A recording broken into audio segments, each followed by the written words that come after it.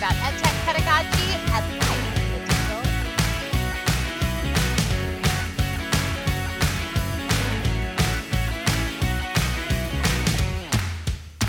Welcome back. We are so excited to be joining you on our finale episode. Emily, I cannot believe that we just finished our third season. I know. Someone said to me the other day about like how many listeners we had or something, and I said it still boggles my mind that like more than just our parents and just our friends listen to this, and we actually have real people who listen. So I appreciate all of you listeners and people who come up to me and say, "Oh, I listened to your podcast," and maybe I don't know who you are yet, because it surprises me every single time. Yes, but it always makes my day. It's always so exciting to be hearing about and from different people who listen, and also to sort of get to know our community a little bit, because there's so many amazing people who have really interesting stories, and it gives us lots of fantastic ideas for season to come. So our sort of opening spoiler is that yes, we will in fact be back for season 4 next year. Emily and I are deep in the thick of brainstorming episodes. There may even be some sort of teasers in our finale episode today. But really, our biggest goal today is just to reflect on the school year. So if you are also a teacher and educator, we also know that we have some parents who are listening, who are sort of working, with their kids and taking a really hands-on approach, which we love to hear. This is a great day, sort of plan along with us. Do some reflections yourself about how the year has went. This is something that we really enjoy getting the opportunity to do every year because this is how you learn and grow, right? You sort of try something out, you talk about it with your peers, and then you reflect on how it went, and you've spent the summer getting ready for all of those great things. So we're going to do this episode in 2 parts. We're going to be starting with our reflections and lessons from the school year, and boy, do we have some big ones. I know I have been processing so many things that I have not been able to share on the podcast, but I'm really excited to jump in with today. And then we'll be talking about our summer goals. I think both of us have some interesting research and reading and things that we want to check out, and hopefully we will have new things to share come season 4. So let's get started just talking a little bit about generally how the school year went. Emily, how was your school year, girl? As if we did not spend every minute together. I know, right? Not like we talked every single day, pretty much. But this school year, it's had its challenges, as I think I've talked about on the podcast. If not, Allison already knows this. I had some challenges. I had a large class size this year, Yes, which you did. presented its own set of challenges, but we made it through and definitely learned lots of things along the way. And we finished strong and have some good things to look forward to, and some good lessons learned this year. How about you? Listen, every single year, I sort of feel like I say the same thing, which is this was my best year of teaching ever. But this year, I feel like I'm saying it because I actually feel like I'm starting to tap into some of the resources that I've been wanting to build as a teacher for a really, really long time. One of the things that has been, I think, sort of tricky in our career as cyber educators is that when we started, the ed tech materials that were out there were just nothing in terms of how sophisticated, how user friendly, how awesome they sort of are today, right? Like when I look back at, the lessons that I was doing 10 years ago, I really tried to be, on the cutting edge, and there just wasn't sort of the plethora of materials available to really help me do that. And then I feel like there was kind of a mid phase that like Emily and I started to go through when we started to see a lot of this ed tech like really popping up. And this is when we were getting into KTI and sort of trying out different things and trying out different materials. And I sort of felt like right at the end, right before the pandemic started, I was right at this sort of moment in my teaching where I was like, okay, I found the tools that I like, and I really want to invest in these tools and invest in the pedagogical practices that they allow for. Because I do think that if there's something that I've learned through this podcast journey, but also through sort of the KTI community and being involved in PAECT and a lot of these sort of like ed tech communities, it's that the right tool really, really, really, really, really matters. Because if you don't have the right tool, there are certain kinds of pedagogy, certain kinds of protocols that just aren't going to be available to you as a teacher. And so, even though it feels like you're sort of, taking valuable classroom time, I guess, like away to try a lot of these different things, finding that right tool for you and for your classroom is so incredibly important. And we had last year that big textbook change that kind of like really messed us up a little bit, where we had, as Emily alluded to, we had a pretty big change in our platform this year that we teach on. And I know we'll be talking about that later in the podcast for sure. But between that and the textbook, and then wanting to sort of set up all these different new ed tech, tools that I'd been working with for so long, I really felt like I had to take the last 2 years just to get the infrastructure of my classroom really where I wanted it to be. And it was nice this year because I felt like there were moments where I was teaching a unit and it was almost like, sort of the sun parting through the clouds, where I really felt like, yes, okay, everything is working the way that I envisioned it working, right? I'm able to do so many more things. I've laid a good foundation for myself, and it's really going to up what I'm able to do in the future. But I feel like the last couple of years have been like building years. They've been like setting a foundation for myself and for the kind of classroom that I want to have, and the kinds of things that I think work, in our environment and work for our kids. So this year has been a very good year. I definitely think I've been able to try some more things, and it's been my best year of teaching so far. But I'm looking forward to sort of even better, even more interesting teaching coming in the future. And I just want to add to real fast before we jump in, excuse me, jump into our next section here. I know that we've obviously been seeing everything that's out in the world in on Twitter, on Facebook. We know how hard of a year this has been. Um, we know there's tons of people who are getting burnt out and uh leaving teaching for whatever, or taking a break or whatever. Obviously, Allison had an awesome year. I had a not quite as awesome year. So wherever you fall in this, that's fine. If you're someone who is like, oh my gosh, my year fell apart this year, and I'm listening to Allison and she's going on about how amazing it is, it's fine. So like, we get it. We understand that this was not the best year for everyone. And if you are burnt out, we get it. We've been there. Oh Um, yeah, so yeah. just wanted to acknowledge that for everyone too, that we know that this year has been really hard for lots and lots and lots of people. Oh, 100%. And let me be very clear. When I say it has been my best year of pedagogy, I mean my best year of pedagogy.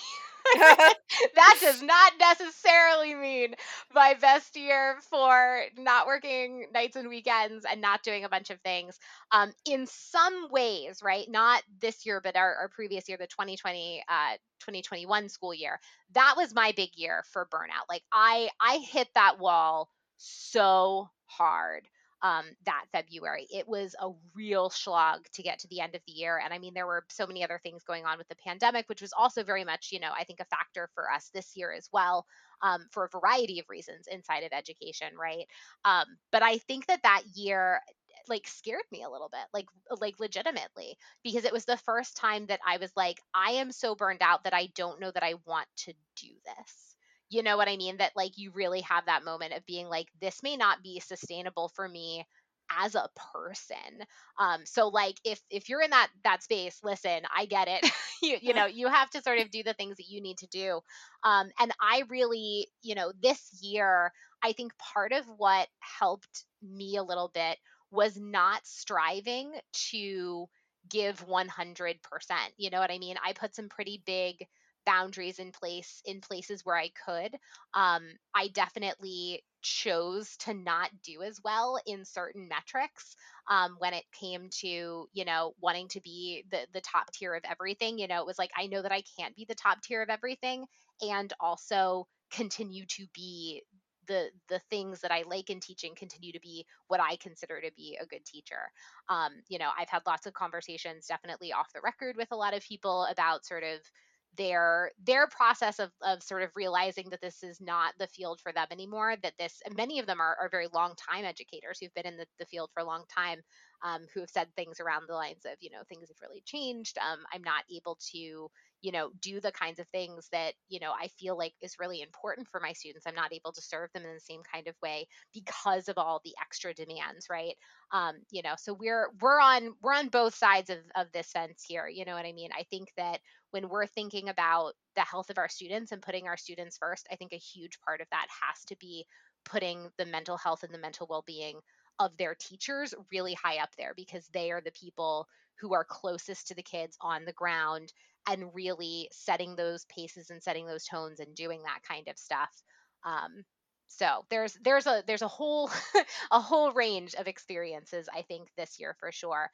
But on a personal level, I am feeling very proud of myself for kind of digging myself out of that place of burnout, that I was in, and finding balances and finding place to continue to move. And I'm hoping that a lot of the work that I've been able to do in these last 2 years of setting the foundation of working with ed tech is stuff that I'll be able to build upon to help give myself more time and creativity and more balance and well-being inside of this profession. As we think about everything, either from this year, well, mainly from this year, what were your biggest things that you learned over the course of the year, your biggest reflections? Ooh, so in terms of my reflections, lessons, there are two big ones that I'm taking away. So, as I mentioned before, I was focusing on doing a lot of foundational work. So, getting everything kind of built, building all those Nearpods and activities and trying different things, building everything and actively learn. But the two sort of areas where I got to try some different things and, I was really pushed out of my comfort zone, were in the areas of community building and in my final novel unit of the year. So both of these were areas of the school year that really pushed me outside of my comfort zone. And I do think ultimately produced really good things. So starting with community building, my third period class this year really, really challenged. I know Emily's laughing because she knows how much they pushed me. Not necessarily in a bad or uncomfortable way, just in I had some new problems and new challenges that I did not typically have as a teacher. One of the things in cyber education is that, like, you are often pulling, right? You're sort of pulling kids in, pulling their attention, trying to get them really in and engaged. And I don't know what it was that happened in my third period class, but these kids were just like lit up light bulbs all year long. They were techie, they were savvy, they were engaged. Like, I could not, get them funneled enough. And so this was a real opportunity for me to have to learn some different classroom management strategies, for sure, when it came to an online classroom, right? A lot of the management is about dealing with disengaged students or pulling things in. Now I had to, really focus on putting in place, limits, and, how are we going to, share and take turns, and if things that were just very different than I've typically had. And in some ways, I think that's a really good sign, because it means that the generation of students that are coming up, they are just so much more used to engagement in this environment, and they are so much more used to technology, that it's now about sort of honing those interests and guiding those interests and those techniques, and allowing them to express themselves in the classroom. But it was a new experience for me. And one of the things that this group of students ended up doing was that they were so hungry to share things about their lives and share things that they created, that this class basically had like a private message board in my seesaw this year. Where they were just posting all kinds of different things about their lives, projects they made, all kinds of stuff. I was able to review all of it, before people were able to see it and comment and all that kind of stuff. But it was a really great experience. Not every kid in the class took advantage of it. But for those that did, it was a really meaningful experience and a great way for the kids to get to know each other and to sort of build a larger presence in each other's lives. And that's something I'm really thinking about for next year, is that when I'm thinking about building community, I want it to be more more than sort of an activator on a fun Friday. I want it to be more than our class social contract, which is very important. But what else are we doing to sort of build a community space for ourselves that's not specifically academic in nature? And where can I be taking inspiration from communities that happen in digital spaces, forums, Twitch, social media, podcasts, online communities, things like that, and looking at the mechanics that they have to get people engaged and sharing and having meaningful experiences? Because I know, a few years ago, you did a whole series of projects around group work inside of the cyber environment, right? Yeah, that was a while ago. I It forgot was. I did that. But see, this is why you should have the same peer coaching people for like long periods of time. Because like I watched you try thing after thing after thing, and watched so many of those things that you tried just not work out the way that we envisioned them. Right? It doesn't mean that they didn't work at all, but it wasn't as seamless as I think we were hoping. Right? And I think on some level, this class this year got me thinking that we might be a little bit in not the right headspace to just try to take essentially group work activities from brick and mortar world and try to always translate them, right?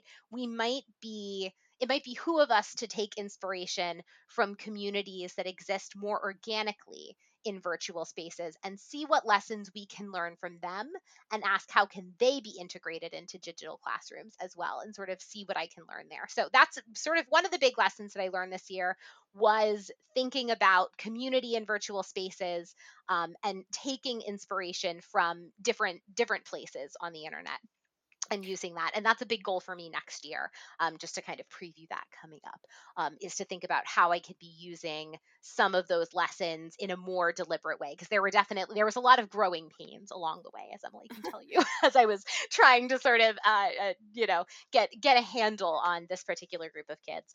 Part Well, of that. Oh, go ahead. I was just gonna say, and that spilled over because that group of kids we shared, and Yes. they would come into my class too, and I always gave them the first 5 minutes to talk. And as Allison alluded to, that group was challenging to manage. And the way that I tend to manage my classroom in general has always been, chat will stay on during class until you start getting off topic, and then it goes off. That classroom management strategy lasted like a week, and Yeah. then we had to just turn it off, and then it stayed off the whole time.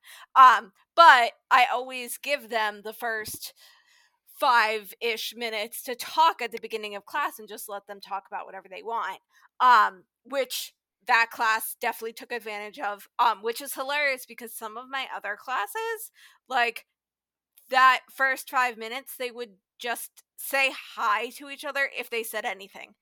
But that class would have full on conversations about all sorts of things. But I could see that spilling over into my class because they were talking about the movies that they were writing and sharing in Seesaw, Yep. and commenting on, and what's going to happen next in your movie, and I have this idea for your movie, what do you think about this, and I'm going to sing this song and um share it. And I could see those conversations happening in my class that then were translating over into what they were sharing on the Seesaw. So yeah, that was definitely, it was a unique combination of kids, and also just getting them to understand that sometimes some other students needed to be able to Yeah. take turns using the mic. Um, that was that was something else that we worked on in that class this year, which I'm sure you did too. Oh yes. Oh yes. Mics and cameras. Cameras was a big one for Mm, them as well. And our platform will only let you have a certain number of cameras on at a time. So like who yeah. gets cameras? Oh my goodness. Let me tell you. It was a very different year. This is not what I am used to in terms of stuff, which is great.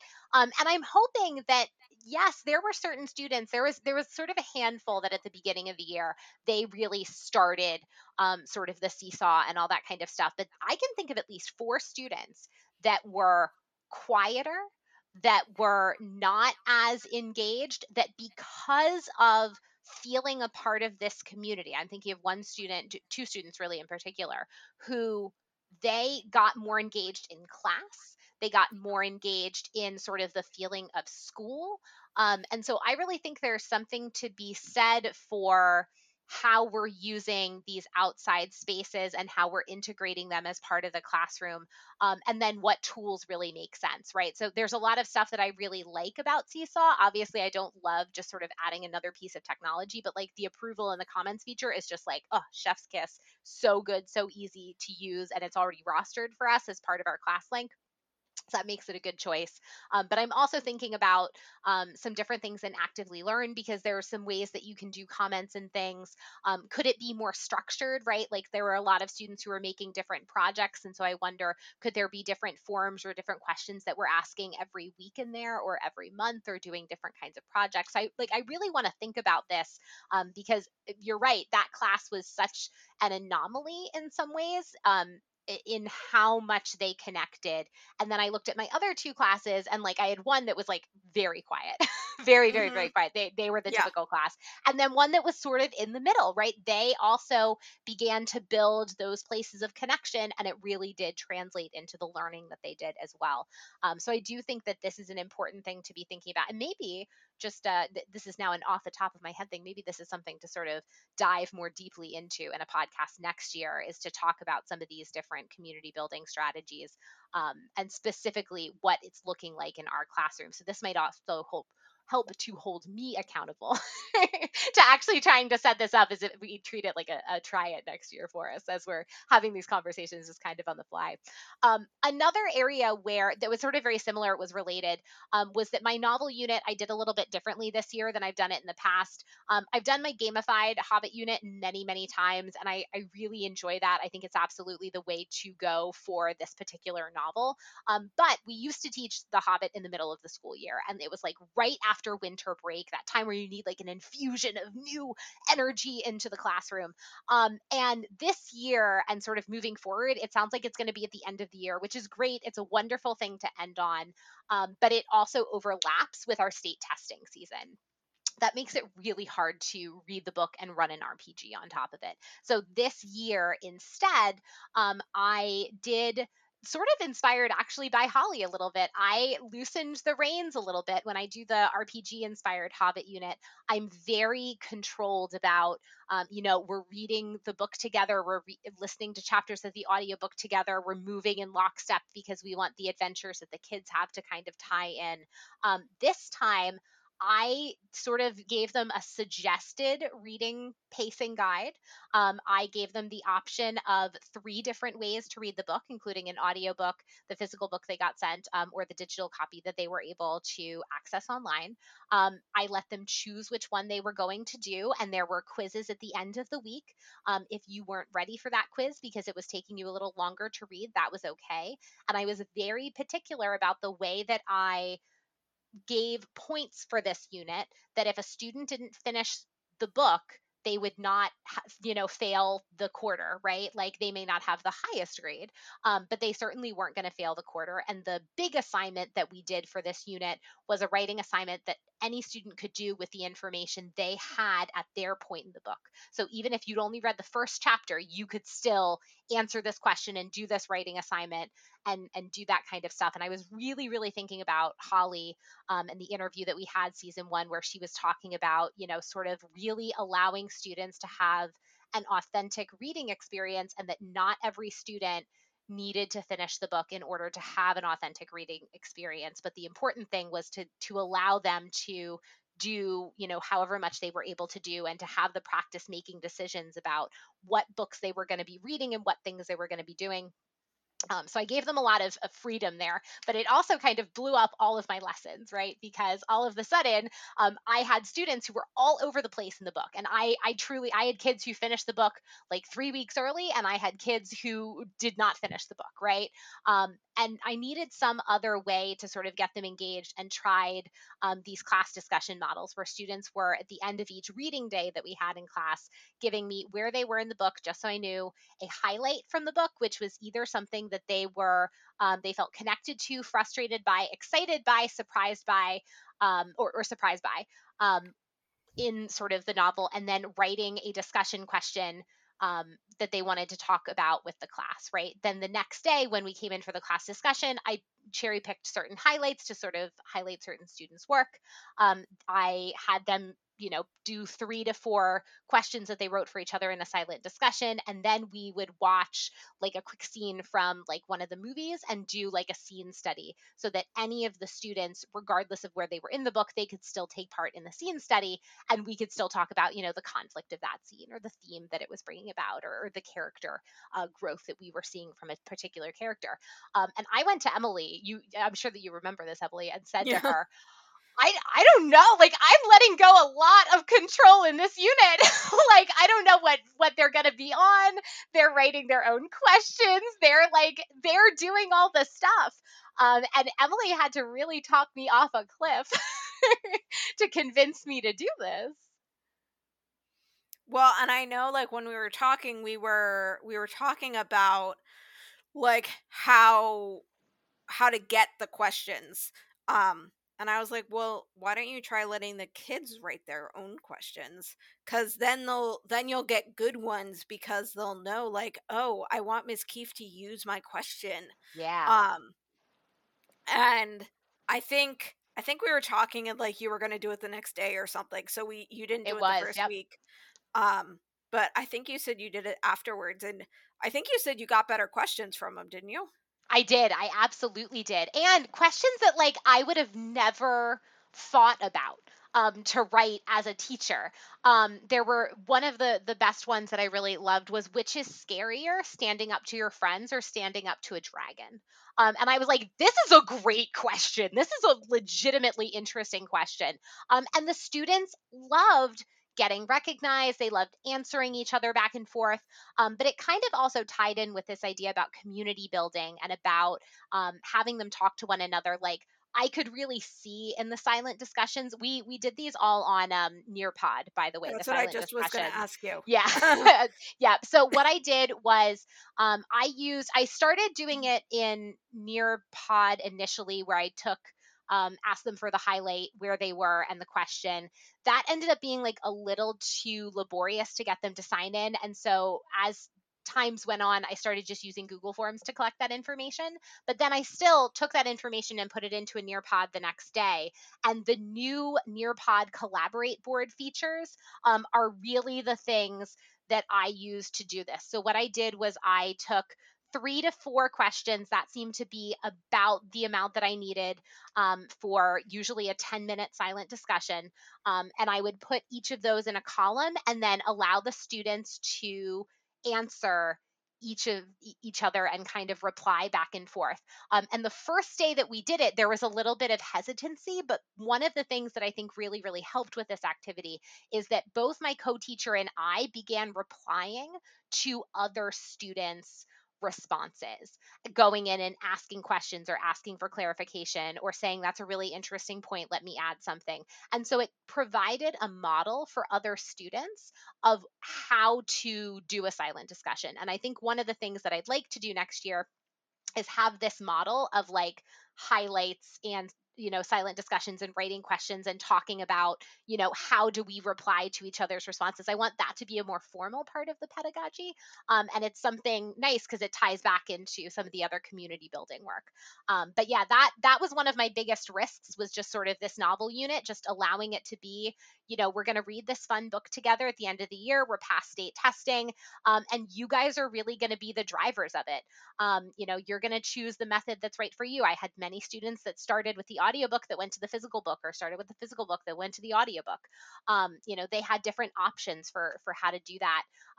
Them getting into writing their own questions, and some of them even got to the point where they were making art that they wanted to share as part of their highlight, which I said was totally fine. It was a real great moment of kind of like letting go. And to tie this all the way back to the very beginning point that I made, this is the kind of stuff that I'm hoping that I can do more of now that I've laid a foundation for myself with this curriculum. I've laid a foundation for myself with this stuff, is have these moments where I can let go a little bit with less fear, knowing that I have the tools to support some more interesting pedagogy moving forward. And I'm so glad that it worked for you. We're going to have to figure out a way to try it in your classroom next year, Emily. We'll work together on it. So, Emily, now that I've talked your ear off, tell me a little bit about, because I know you had a lot of stuff that you were really thinking through and trying. And I just want to say, like, how proud I am of you, because I know that you put so much effort into this school year. And I'm really excited to hear about your sort of bigger picture reflections and lessons. Yeah, I think my biggest picture one is as we've talked about before, we got the new platform this year. Um and I did pilot it last year for only a couple weeks because of some other stuff that was happening last year. But we all went full in this year, and there were some issues. Most of them seem to have ironed themselves out by the end of the year though. But a lot of what we used to do in the old platform, I'm going to use the words isn't possible in the new platform, but I'm not saying isn't possible as in, because I know everyone will yell at me for saying not possible. Um, it doesn't work the same way. So I definitely have had to rethink engagement with the new platform because a lot of our old tried and true methods of engagement just don't work the same way. So we really had to take some time to figure out how to do a lot of the things that we like to do. Perfect example are things like movable pieces, where kids could manipulate things on the board.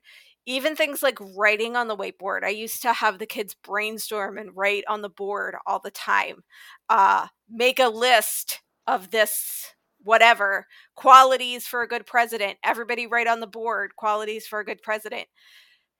It's not so easy to do things like that in the new platform. So we really had to kind of figure out new ways of doing things that we used to do. So that is still a struggle. Not gonna lie, still a struggle. Um, but really spending some time in figuring out those things to rework with the new platform for sure. Well, and I know one of the biggest ones was just breakout rooms, right? Like our new Yes. platform has breakout rooms, right? Like they exist.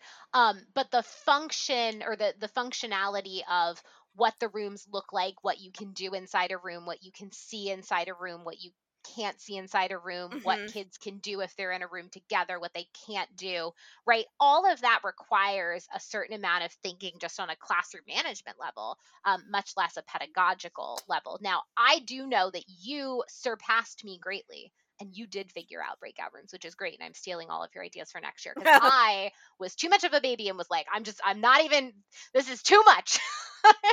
I'm not even touching that this year. I'm going to focus on, this other area.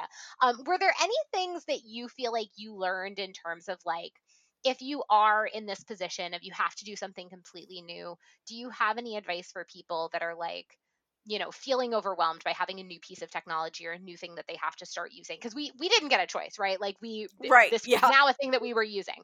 Um, you know, do you have any advice for people who may find themselves in similar positions after having spent a year doing just that? Well, and even before I go into there, it's funny how like and when you bring up the breakout rooms and how they exist but they work differently. And there's other quirks, like there's things that you don't realize how much you rely on them until they're not there. Yeah. Like perfect example is in our old platform, we used to be able to see all of the chats that Yeah. happened between other moderators and students. Hmm. And we can't see that in this new platform. And we have a lot of students who have one-on-one aides. So I used to be able to see all of those chats that happened between the aides and the students, and I never realized how much that helped me as a teacher to be able to help the students and the aides. with me not seeing those, I can't like preemptively help anymore. Yeah.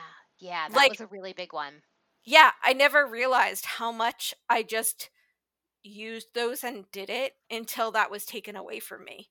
Um, so it's it's almost like you don't know how much you just do things until you suddenly lose that ability. Um, To quote that song that I always hear on the radio, you don't know what you got till it's gone. yeah, yeah. I was trying to remember what that was, and I wasn't coming up with it.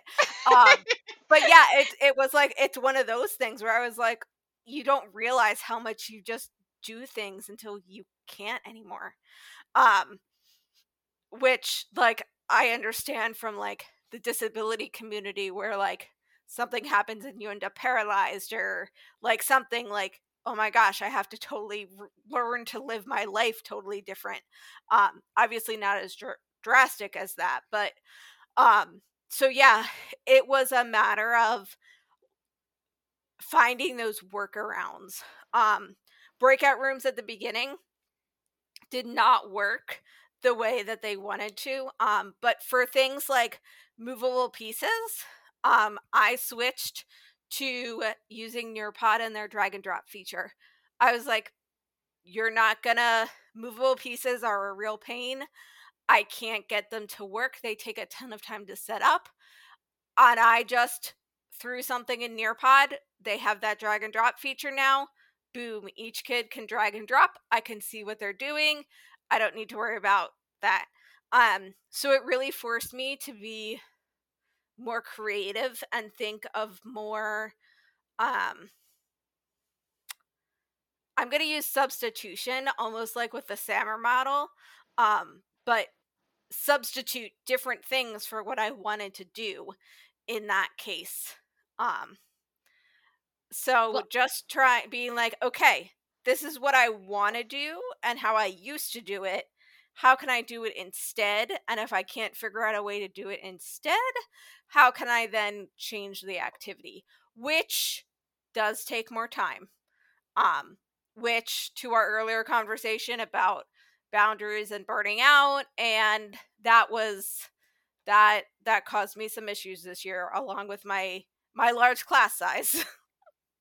you really got, I think, the double whammy, right? I think between you were already doing such interesting and sophisticated stuff in our old platform that in some ways I lucked out because I was already transitioning so many of my things to these other platforms that when we changed from our old platform to our new platform, it was like nothing's changed in Actively Learn, nothing's changed in Nearpod, right?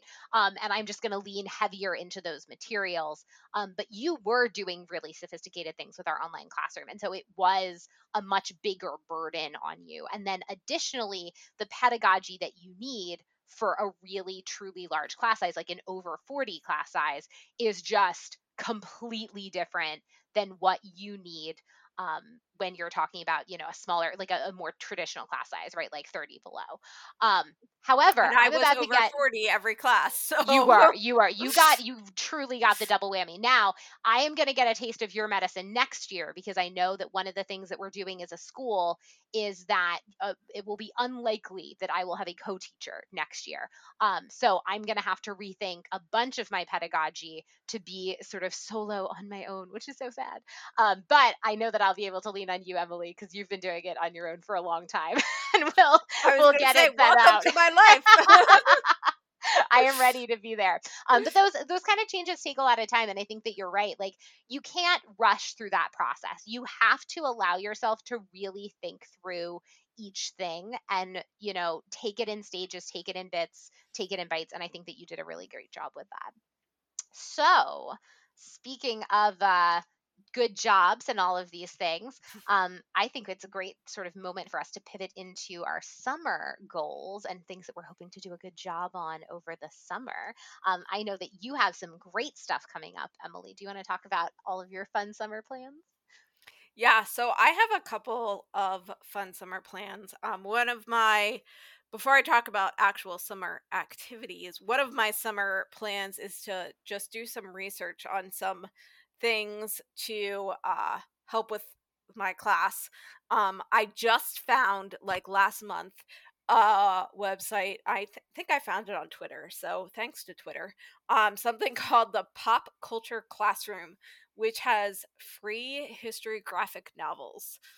I definitely want to explore that more and see what's there, what can I use, because those I think would be awesome to try to integrate more if they have some that work. Obviously, that's as far as I got with I saw it and I bookmarked it and I said, this is something to explore over the summer.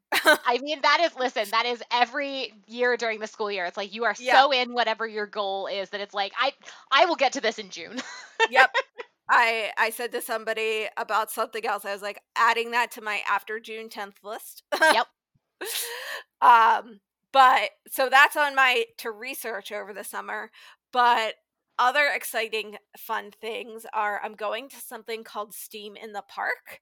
This sounds uh so cool. yeah, which is through Expeditions in Education, which is a 501c3 organization, and you have to apply. They take teachers and park rangers to the different national parks to do all sorts of STEAM activities there, and we write lesson plans and we learn all about the national park.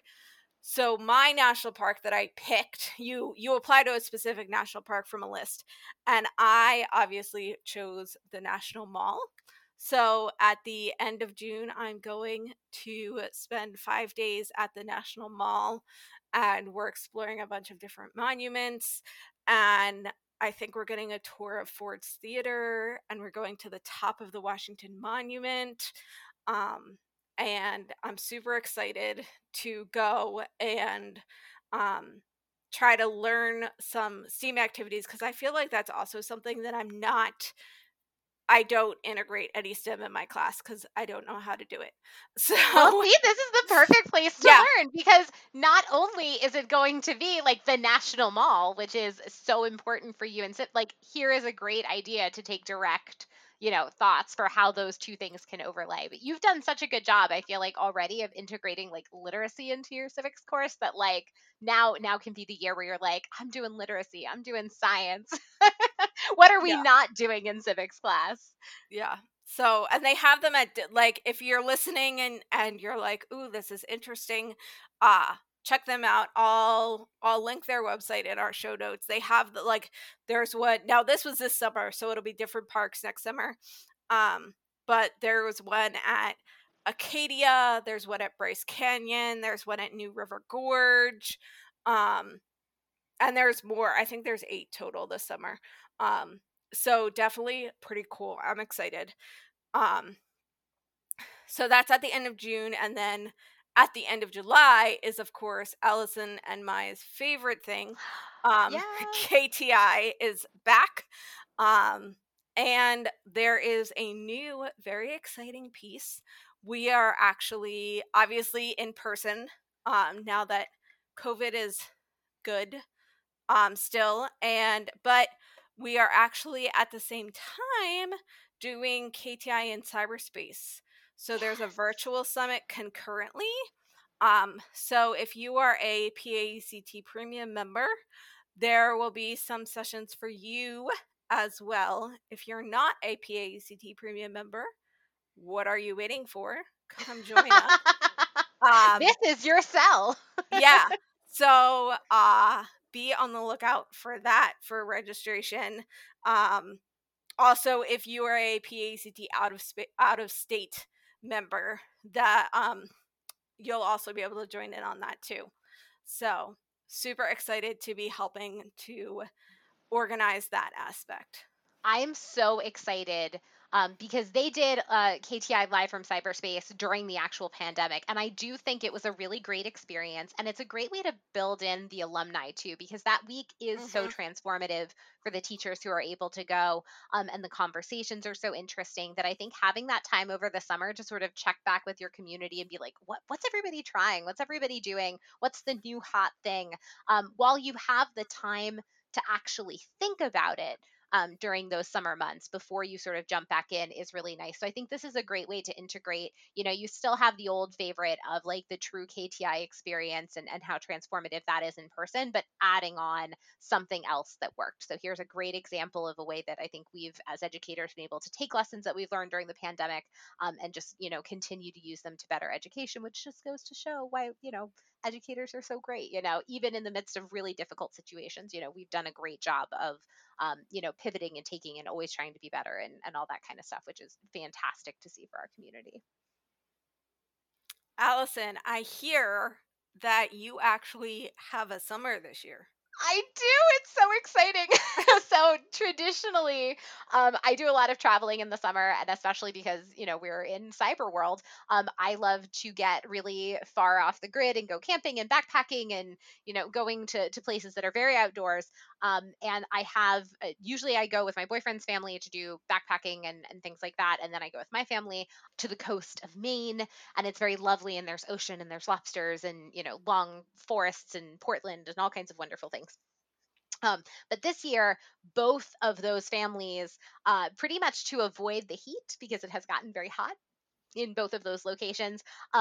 There we're going to be going in late August and in early June. So I literally finish up PD, our week of professional development, Emily, and I leave at like 4 o'clock to drive to like be at the house that I need to be at, so that at 5 in the morning I could be on a plane to go to the other side of the country and do some really wonderful backpacking and be out in nature and all that kind of stuff, which is wonderful. But in the middle of these two things, I'm going to actually have like a real summer, which is really exciting for me. A couple of weeks that are uninterrupted, that are at home.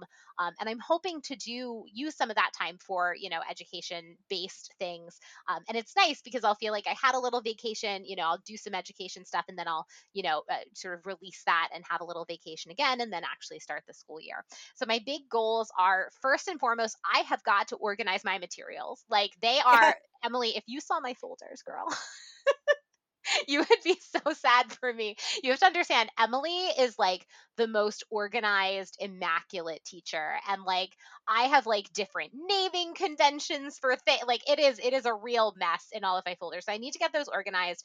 And one of the big things that I want to do to help with my organization next year is I would like to go PowerPoint free. Now, what that actually means, guys, is that in our virtual classroom space, you normally have to make PowerPoints that go along with your lessons, and then you can manipulate manipulate using the classroom tools, however you're going to manipulate them. But because I've been teaching pretty much exclusively in Actively Learn and Nearpod for the last 2 years, and then I've just been screen sharing a student paced Nearpod version, or screen sharing the presentation mode in Actively Learn, I don't really need PowerPoints anymore, right? Like, I'm just doing it to have like a slide when the kids come in, classroom expectations, our objectives, and then finally homework and stuff at the end of the day. But if I was in a traditional brick and mortar classroom, right, I would just have my board that I set up at the beginning of the day that would have all of that information already on it. So to have 4 slides that do that, that I have to load every day, like, it makes things very cluttered, right? Because I'm essentially making a whole document with multiple pages, for something that would just be in my classroom space. So I found a really interesting resource. It is called classroomscreen.com. It is a freemium option. So I'm going to be playing with this over the summer, and I'm sure that I will be back after the summer is over with my thoughts about it. But it does seem like you get most of the really great stuff that I would need, in our virtual classroom in the free version. And basically, it's like really beautiful, it's really aesthetic, but I can screen share this classroom screen and have on it timers. I can have on it, places for, our class expectations, our homework, all this kind of stuff to organize it. I can just screen share that when the students are coming in and just move between my different screen shares, never having to worry about loading or making PowerPoints ever again, which would make my life so happy. The other big thing is our school has been doing a pilot program for the Collins Writing Program. And my co teacher this year was part of that pilot. I liked a lot of what I saw. I know that as a school, we're sort of moving in that direction. So I would love to do some like practice stuff over the summer, reading a little bit more about Collins, this may also be a really fantastic place for us to do a podcast episode next season. Emily and I talked about. Collins basically is a writing program that talks about 5 different types of writing. And the thing that I really appreciate about this program is that it helps with something that I think is really important. I think many of us who are educators have looked at the page when a student has turned in a piece of writing, and you can tell this student wrote exactly the way they think in their brains, right? Like exactly what sentences sound like in their minds, the way they talk, the way they think, that is the way it came across on the page, right? And what's really important about Collins is that Collins acknowledges that is an important step in the writing process, that for many students, getting the thoughts that are in their head or the words that come out of their mouth onto an actual page is a difficult step. And that for many of our struggling writers, that is a scaffold that we need to build in. So the sort of type 1 and type 2 sort of forms of writing are forms of writing that we do to help build that fluency, that written fluency of getting the words in our brain and our mouths onto the page, without worrying about academic language or grammar, or spelling or anything like that. And as the 5 types scaffold up, we add more things on there. So it seems like it very much jives with like my philosophy. So I kind of like want to do some research. And finally, sort of, we've talked a lot about community building, and also about leaning more into some of these, different, more advanced techniques, I'll say, using Nearpod and Actively Learn. Though I have to say, Emily, our last episode, like you were really, like making me think hard about whether or not I should give Class Notebook a shot. So we'll see. I have to like weigh it over my mind and heart. Maybe I'll think about it when I'm on that plane, about what those things are. So how can I be, using the technology that I have to continue building community and to be better tracking and supporting engagement moving into next year? And just some time to think about things, do some research, find some different ideas, think about what would be good to integrate. But now that I feel like I have a real base or a real foundation, I feel like I'll have more room to play and experiment and try things with a little more freedom on my plate. And if you have any ideas for us for next season, now that we've kind of talked about what we want to do, and as you're doing reflections of your own while you are listening to us, if you heard anything that we were talking about that piqued your interest, let us know, because we are also going to be spending our summer brainstorming ideas for next season. Oh, you bet. Let us know. Hit us up. Yes, if there are particular things that you would love us to give a try to, we would be super happy to do that. Also, if you think that there are some people who might be interested in interviews, we're also putting feelers out to some people for experts to bring onto the podcast to talk about different things inside of education. There's a lot going on in the broader world of education, broader discussions about education, but certainly also in the broader pedagogical techniques as well. So we're sort of putting out all of our feelers. If you think that there's something that would be great for us, please let us know, because the summer is our time to reach out to people and organize our schedule and kind of do all of that good stuff. But I have to say, overall, I am very proud of season 3. I feel like we got to really come full circle with a number of projects that we started as teachers sort of on this podcast. I think the OneNote one was the Class Notebook one was a really, really big one for us to do. And I'm feeling very proud of us this school year. It may not have been the easiest one, but we sure as heck tried our hardest. Yeah, How you can tell we're teachers. we finally were able to close that chapter on OneNote. Yes. Only took us a year and a half. Only so close though, because I mean, I know that we're knee deep into pilot round 2, so we're on to the next chapter at the very. So thank you guys so much for all of your wonderful support this season. It was so great to get to speak with so many of you, whether it is through DMs or through Twitter, or through actually seeing some of you guys at different conferences or out and about in the world. Thank you so much for joining us on this season of the Cyber Sisters podcast. Until next season, we'll probably be out sort of our normal time, late August, early September. I know Emily and I need to sit down with our calendars because we have not planned that far in advance, but probably early September is probably what we're thinking for our return. You can always be keeping in touch with us. So on our socials, we're on Twitter at Allison K Teaches and at Sattler Cyber. We always appreciate keeping that conversation going, especially over the summer. Please like, comment, and subscribe wherever you get your podcasts. And as always, keep trying hard.